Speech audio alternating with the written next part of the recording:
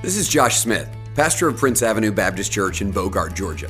Our mission at Prince is simple, leading people to trust and follow Jesus. And it's our hope that this sermon would help accomplish that mission. For more information about our church, visit us at pabc.org.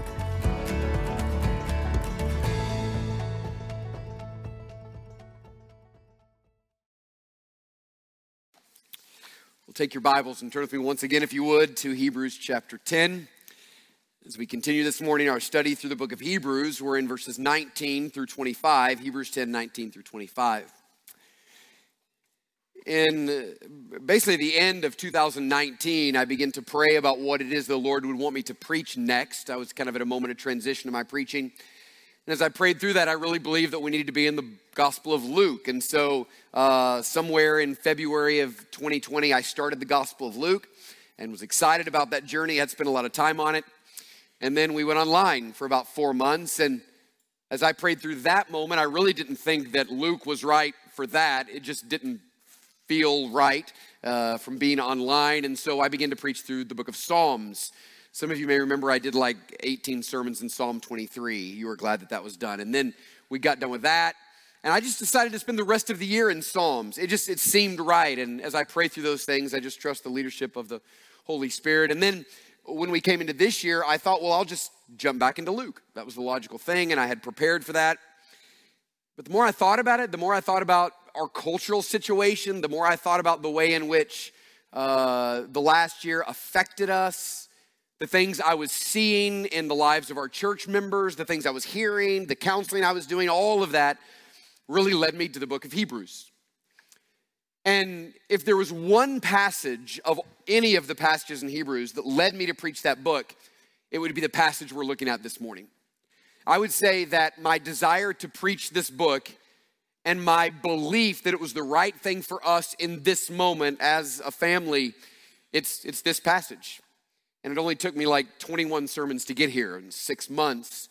So I've been waiting for this moment, and I'm so excited about what God has to say to us in these exhortations. I really believe we need to hear what the Spirit of God says to us from this text.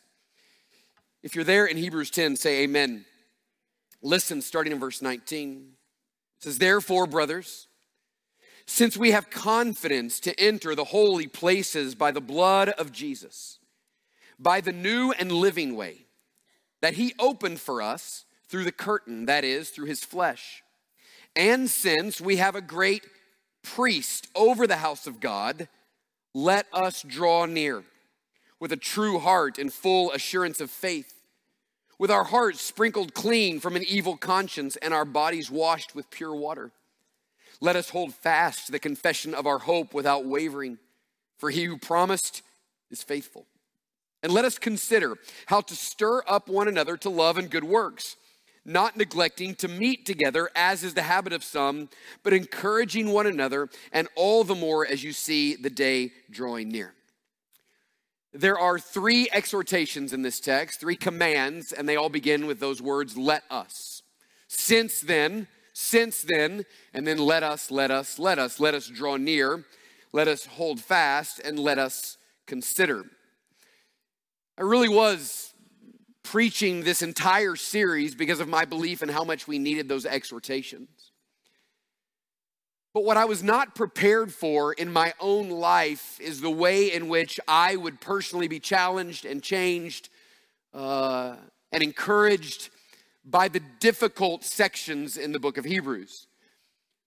Hebrews 4 through 9 are some of the most difficult passages in all of Scripture. But the depth of those theological texts really changed me. They changed my motive for ministry. I'm talking in a very real way through my understanding of the new covenant in a way I've never understood before. It really has affected me. And I was not expecting that. Even this morning, I was talking to someone after the first service about how I believe many pastors understand the new covenant, but they lead from the old covenant. And I was even thinking this morning even just about parenting and parenting from the new covenant, knowing that you can't control. You just have to lead to Jesus and give wisdom and trust the Lord to do what only the Lord can do. There's just so many ways in which my understanding of the new covenant really has affected me. I'm getting asked to speak at a pastor's conference here in a couple of months, and I've been kind of in the back of my mind just thinking what I would do. And I'm going to preach from Hebrews 8 on what it looks like to pastor from the new covenant. What does a new covenant type of ministry look like? It's important to remember that the book was written to people in maybe in a similar circumstance as you. Not exactly, but similar. These people were raised in the Jewish synagogue under the leadership of the Pharisees, a group of people who had long departed from the heart of God. Their ministries did not reflect God or his heart or his affections or his desire. And so they were bound in this religious system that only focused on externals. And I say this is similar to some of you because many of you have come to me and said, I grew up in a church like this, wherever it may have been, that just focused on the externals. And it was all about what you wear and how you talk and how you act, and everything was a rule and a do and a don't, and how you dress and how you look. There's a lot of rules and regulations, a lot of pressure. And if you grew up in that environment, or if you thought of the Lord in those terms, what it ends up producing are really joyless and lifeless and burdened and overwhelmed and stressed out followers of Jesus, who just live with this constant sense that there's nothing they can do to make God happy, that they're never quite good enough, that there's always something they've done wrong, and there's a lot of guilt and a lot of shame and that kind of thing. And then Jesus shows up, and he takes that religious system filled with externals and he dismantles it. He literally, moment by moment, just takes it apart. And that's what I've said to you, that the reason they killed Jesus is because they found their identity in this system. And the religious leaders used this system to control everyone. And that's what legalistic churches do. They control you through a legalistic system. And so Jesus came and dismantled this, and they lost their identity. They lost their entire understanding of who they are. And in its place, he gave this new covenant. He gave what is called in our text this new and this living way. This new covenant, which is from the inside out, where God starts his work not by saying, you got to get over that and change that and that and that. He starts his work by saying, I'm going to change you on the inside. I'm going to make you by the supernatural power of the Holy Spirit into a new creation, 2 Corinthians 5. He just changes us. Ezekiel 36 says, 34 through 36 says, he takes out our heart of stone and he gives us a heart that beats for him. So now all of a sudden there's this new life in Christ. And when we understand that what God is inviting us into is this personal, relational, intimate, dynamic. And what I mean by dynamic is it's changing. It's different. It's moment by moment. It's real. It's alive. That he's inviting us into that kind of life. He doesn't begin by a list of all the things you got to do to be right with God. He begins by saying, I'm putting my spirit in you, and as you get close to me, I'm going to lead you in the paths of righteousness, Psalm 23, for my name's sake. It's just a really beautiful way to live. And we come to this practical section of Hebrews, and we do find these commands. But when we think about this in terms of the new covenant, these commands are not a burden. These commands are invitations to come and find life in Jesus.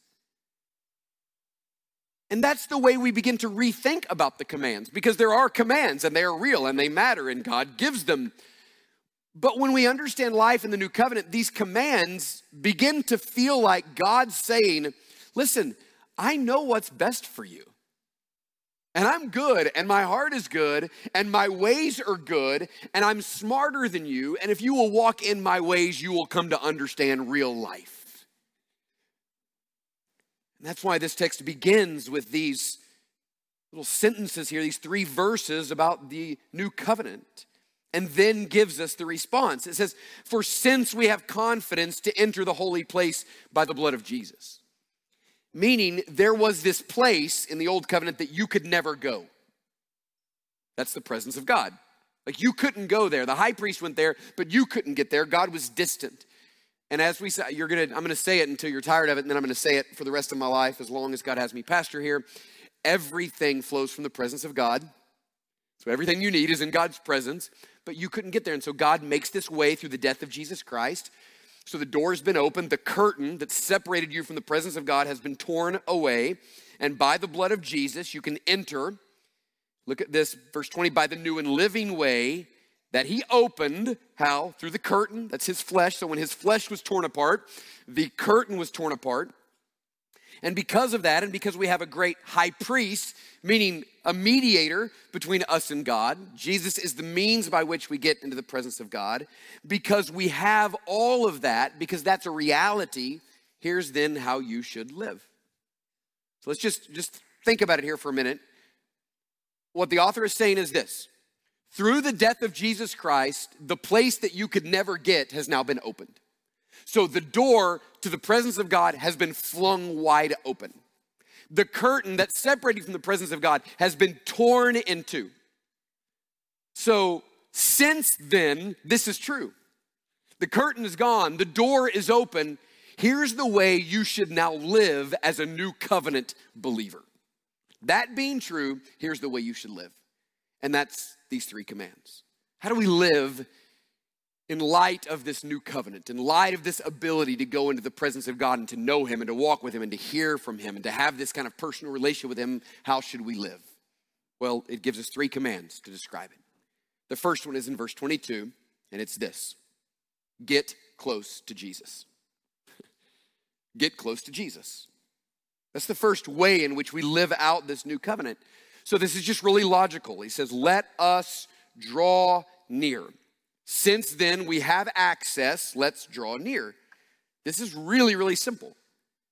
If through the death of Jesus, there is now a way made for you to go directly into the presence of God, the most natural response is this: go get in the presence of God.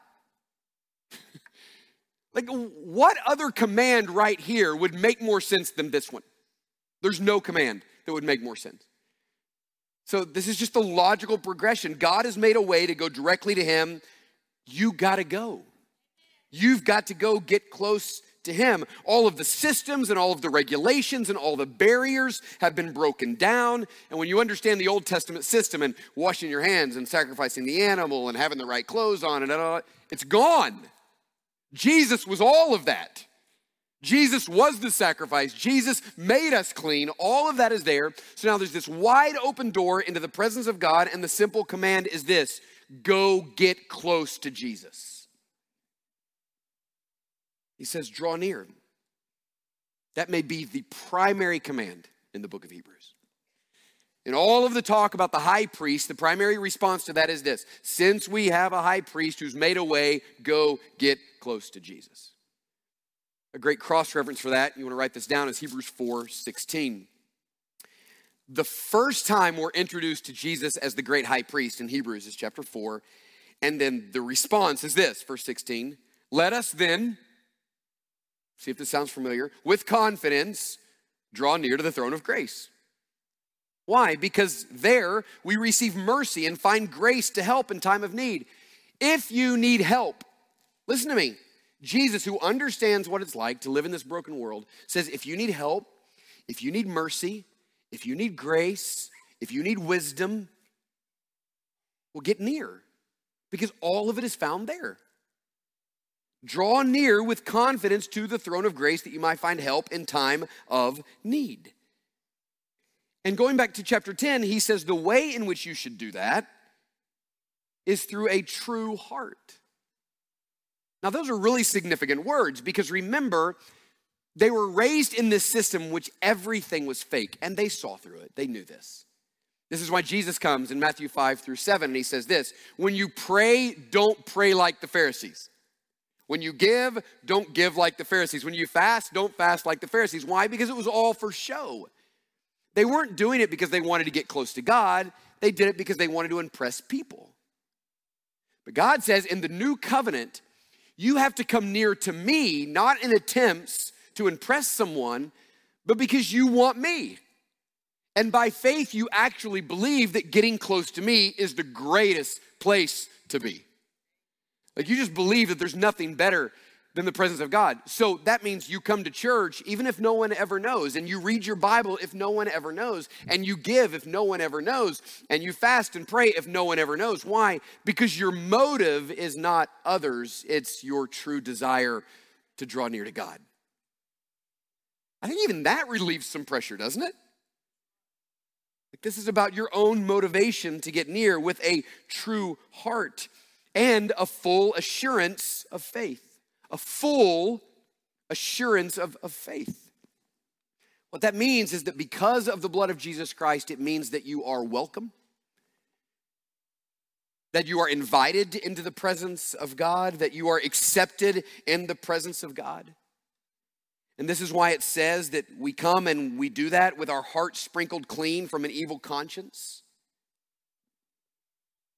You know, it's funny, as I think about why I was motivated to preach Hebrews, and this is why I believe as a normal habit, we do different things from time to time, but as a normal habit, it's good to preach through books of the Bible because I really only wanted to preach Hebrews 10. I'm just being honest. But you would call me on it.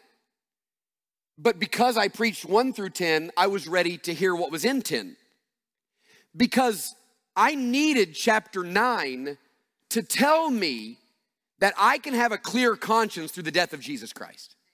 And I don't have to be ashamed, and I don't have to feel guilty, and I don't have to keep remembering all my sins of my past. I needed to be reminded twice, once in 8 and once in 9, that God remembers my sins no more. And here's the reason. Because every single time I go to enter the presence of the Lord, it even happened this morning, I'm immediately thinking about all the reasons I don't deserve to be there. Like, I just am very aware of all my deficiencies and struggles and sins and attitudes. And I begin to think, well, Lord, I was super busy this week and I didn't spend the time with you that I should have, and I wasn't consistent as I should have, and I got into some old pattern. Like, whatever it is, there's just 1,000 things that come flooding, some of it real, some of it just because the guilt that we have grown up with and live whatever, but we go into the presence of God and the first thing that usually hits us is, I don't deserve to be here. And the answer to that is, you're right. But Jesus shed his blood to cover your conscience and make it clean, so by faith in what Jesus has done, with confidence, you can walk right into the presence of God with great confidence and just be with him.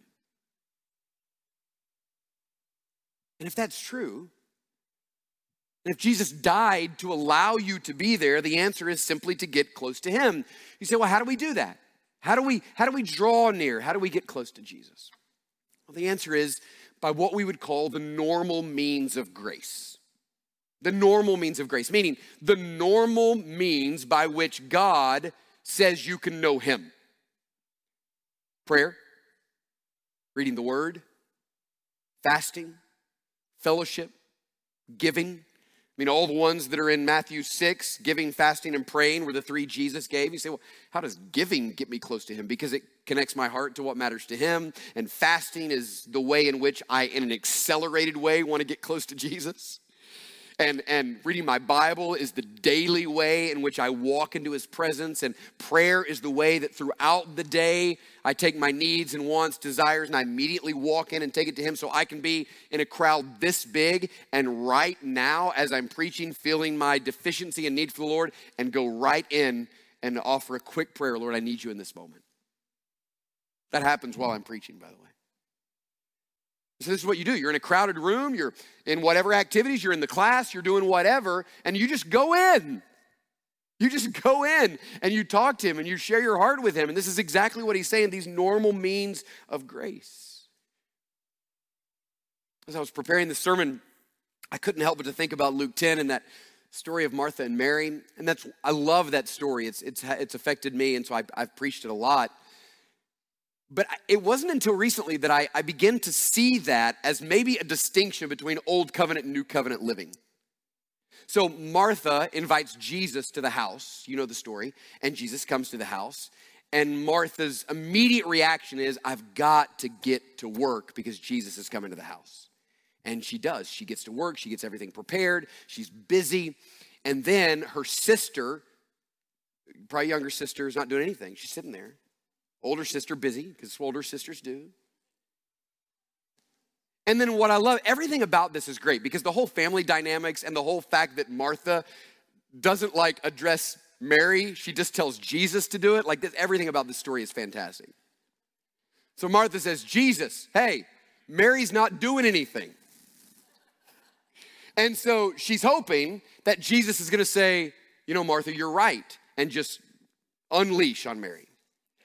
But instead, Jesus looks at Martha and says, Martha, Martha, you're worried by so many things. You're distracted with so many things. And he says this, which had to have been shocking to those who had been raised in that old system. Mary has chosen the better thing. So listen, if you're thinking in terms of old covenant, here's what you think. I want to get close to Jesus, so I got to get busy. Instead of, I want to get close to Jesus, so I got to just get close. Like Martha was old covenant. She was saying the answer is always get busy, get busy, get busy, get busy. And she absolutely believed that she was right and that Mary was wrong. And then Jesus, in this shocking way, says Mary did what is best. Why? Because Mary's just getting close. When Jesus is in the house, the best thing you can do is just get really close and listen. It's a new covenant way of thinking. I remember in seminary, I was preaching at a student event, and I did like 6 sermons from Hebrews 11. And I remember coming to verse 6, which says this, without faith, it's impossible to please him. For whoever would draw near to God, here's the same, so here's talking to us about drawing near to God. If you want to draw near to God, you must believe that he exists, helpful, and that he rewards those who seek him. Do you realize that statement really changed me? Because what I realized for the first time is, in order for me to please the Lord, I've got to draw near to the Lord believing that he's going to reward me for drawing near. That it's for my good. That I get blessed when I draw near. That I get in on something incredible when I draw near. And that's the whole motive here. Draw near to God. Why? Because there's good there. There's blessing there. So for my own good, for my own life, I draw near to God. In a new covenant way of life, the first thing you must do is just get close to Jesus. But the second thing is in that second command in verse 23, where it says, then let us hold fast the confession of our hope. So if the first way is to get close to Jesus, the second way is this: don't let go. Don't let go. So you go get close to Jesus and then you don't let go. Let us hold fast. That means hold on tight and do not let go. So you go back to that Hebrews 4 passage, which we read verse 16 a minute ago, but if you go back to 14, it says this same language. Since then, we have a great high priest who has passed through the heavens, Jesus, the Son of God. What should we do? Listen, let us hold fast, hold tight our confession. For we do not have a high priest who is unable to sympathize with our weaknesses, but one who in every respect has been tempted as we are, yet without sin. Let us then with confidence draw near. Same truth, same responses. Let's draw near and let's hold fast. Let's get close and let's not let go.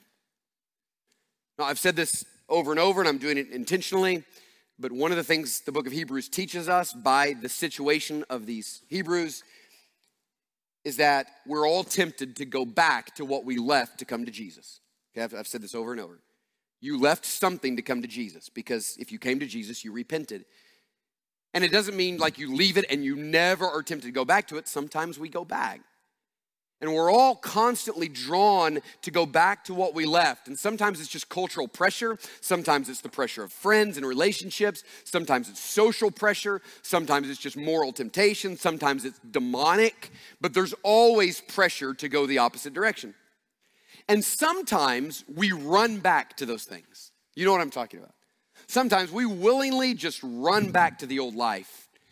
But other times, Hebrews 2:1, we just drift back there because we're not holding on. So if you stop holding on to Jesus, you naturally drift away. No one just drifts to Jesus. Everyone drifts away from Jesus.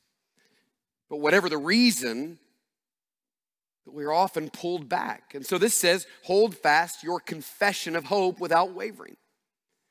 So think with me here for a minute. The moment in which you were saved was a moment of your confession. If you confess with your mouth the Lord Jesus, believe in your heart that God raised him from the dead, you shall be saved. So every one of you, listen to me, has to have a moment of confession. You have to have a moment in which you go from just a knowledge about God to saying, I want to give my life to Jesus Christ. I believe he's the way, the truth, and the life. I don't want to pay for my own sins. I want Jesus to pay for them. And then the response to that is, and then we give an open confession through baptism, but there has to be a moment of confession. And in confession, you say, Lord, I'm ready. I'm giving my life to you. Here's what this is saying. You got to hold on to that confession. You made that confession. Don't waver from the confession you made.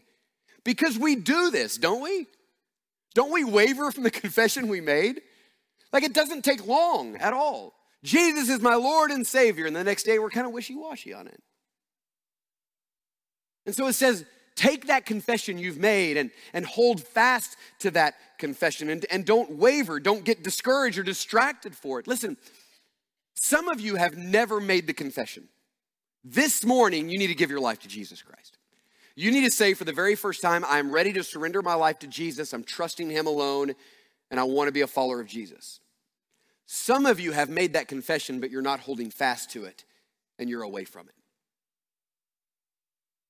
And what do? Well, you draw near. You get back. You go back and you hold on. Hold fast that confession with hope is what it says. Hold fast the confession of our hope. Hope is this. Hope is the confidence that what God has for me is better. That's my hope. So my hope is I'm absolutely assured that God has good for me. I'm absolutely assured that walking with Jesus is the better thing. I'm absolutely convinced that the best is yet to come. So because I believe that he's better in hope, I'm going to not let go of this. Because why would I let go of what's better? Why would I let go of what's better to grab hold of something that's worse? Look over just at the next paragraph, 2 paragraphs. It says in chapter 10, verse 35, look at this. We'll get to this in a couple of weeks. It says, therefore, do not throw away your confidence, which has a great reward. For you have need of endurance, so that when you have done the will of God, you may receive what is promised. So you have this confidence. Don't let go of it. Hold on to it. Keep hold of that confidence that you have. This is 12, 1 and 2. Keep your eyes on Jesus. This is why we sing all of my life. You have been faithful all my life. You have been so, so good, because our hope is in the fact that he who promised is faithful. God promised that he rewards those who hold fast that confession. Keep believing that. Keep getting near. Keep holding on, and keep having the hope that God has something good for you. It's almost like we go to him by faith. We keep holding on to him by hope. Do you see the difference there? Like by faith, I believe that Jesus is right and better, so I make that confession. And then with hope, I keep trusting that God has something good and better for me, and I just keep holding on by hope. So what's new covenant living? First, you get close to Jesus. Second, you don't let go. And the third thing and final thing is in verse 24. You encourage others to do the same. Get that down. You encourage others to do the same. Get close to Jesus. Don't let go. Encourage others to do the same. Verse 24. Let us consider how to stir up one another to love and good works, not neglecting to meet together as is the habit of some, but encouraging one another, and all the more as you see the day drawing near. So generally when I preach paragraphs, because the meaning, this is just literature, but the meaning is usually in a paragraph, not just a sentence, but in a paragraph. But every once in a while I'll preach a paragraph and I'll find a verse in there and I'll say, we need to camp out on that for a little bit. And I did that in chapter 3, verse 13. I preached it as a whole, and then I came back and preached one verse. It says this: but exhort one another every day, as long as it's called today, that none of you may be hardened by the deceitfulness of sin. So it brings up this reality that it's possible for our hearts to get hardened as we keep sinning. And then all of a sudden we find out that we're not even really sensitive to the voice of the Lord, because by our sin we've hardened our heart. It's a very dangerous place to be. And it says one of the ways we make sure that doesn't happen to us is by constantly, every single day, speaking into each other's lives. That's a big deal. And then you come here and it says, listen, in this new covenant living, one of the ways that God keeps you faithful, and one of the ways that God keeps you holding on, and one of the ways that God keeps you from letting go is by constantly thinking about how you can encourage others to keep holding on to Jesus. Now it's interesting because it doesn't say, make sure that you have other people encouraging you. It says this, make sure you're thinking about how to encourage others. I think our first response to that would be, you're right, I need a lot of people in my life, which is true, but that's not the first thing. The first thing is you be the kind of person that is involved in someone's life to the extent that you know when they're drifting and you call them out when they are. You gotta be close enough to someone to do that. And I love the words because it says, let us consider, circle that word consider. It's a word that means to give careful thought and attention to something. It's like, how much thought have you given in the last couple of weeks, careful thought about how you could make sure those you love and go to school with and work with and those in your family don't let go of their confession. He says that's what you should do. You should be giving thought to that. And then it says consider how to stir up. Very, very great, just a colorful word. It means to provoke or to agitate or to shake. It's used both negatively and positively. The negative way is to like persist so much until you really irritate someone and grate on their nerves. Anybody know what I'm talking about? Like you're just annoying. You just keep going on. That's the negative sense. The positive though is that you're involved in someone's life and you're speaking to them and you're using your words to, as it says in the end there, encourage them. So encourage means to put courage in someone. So while you're kind of seeing someone who's flaking out, what do? You put courage in them. You speak into them. Don't let go. Hold on. Hold fast. We're supposed to encourage them, exhort them to love and good deeds, to keep loving the Lord and walking with the Lord and being faithful in evangelism and fighting sin and not going back to the old habits in our lives.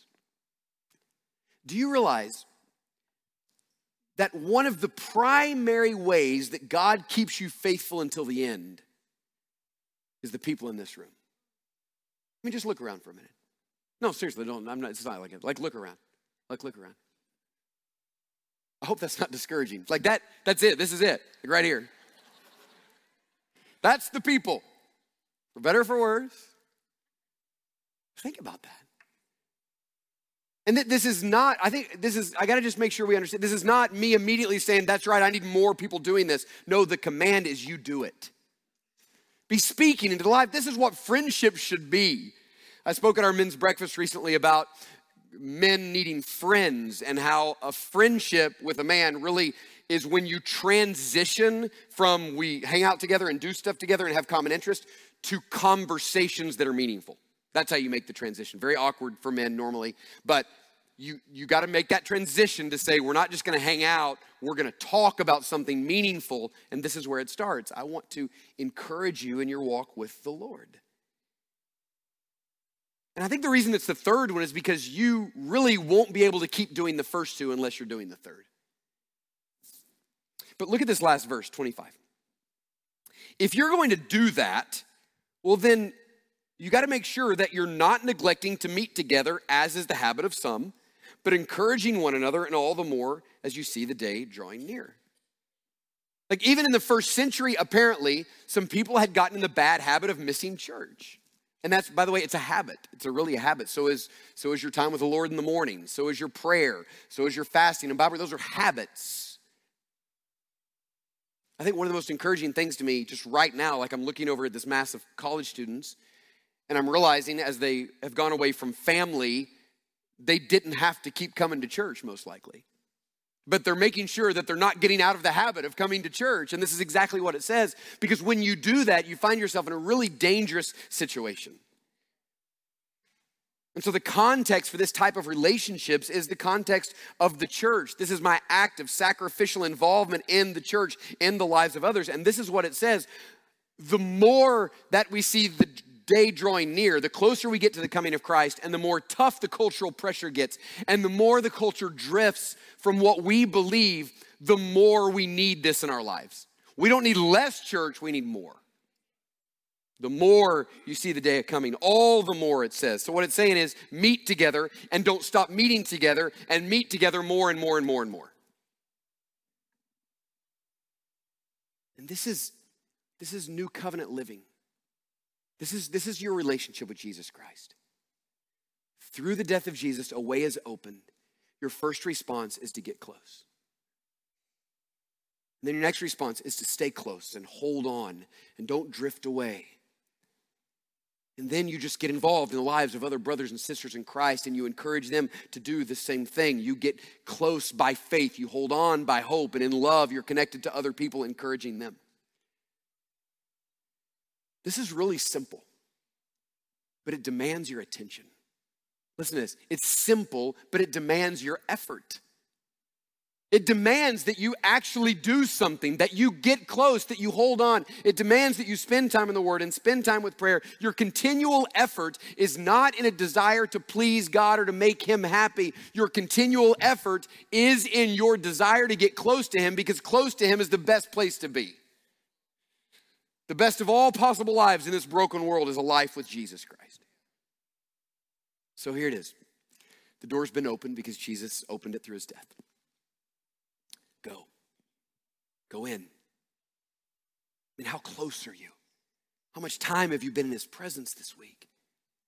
For your own joy and for your own good, I'm pleading with you to get close to Jesus.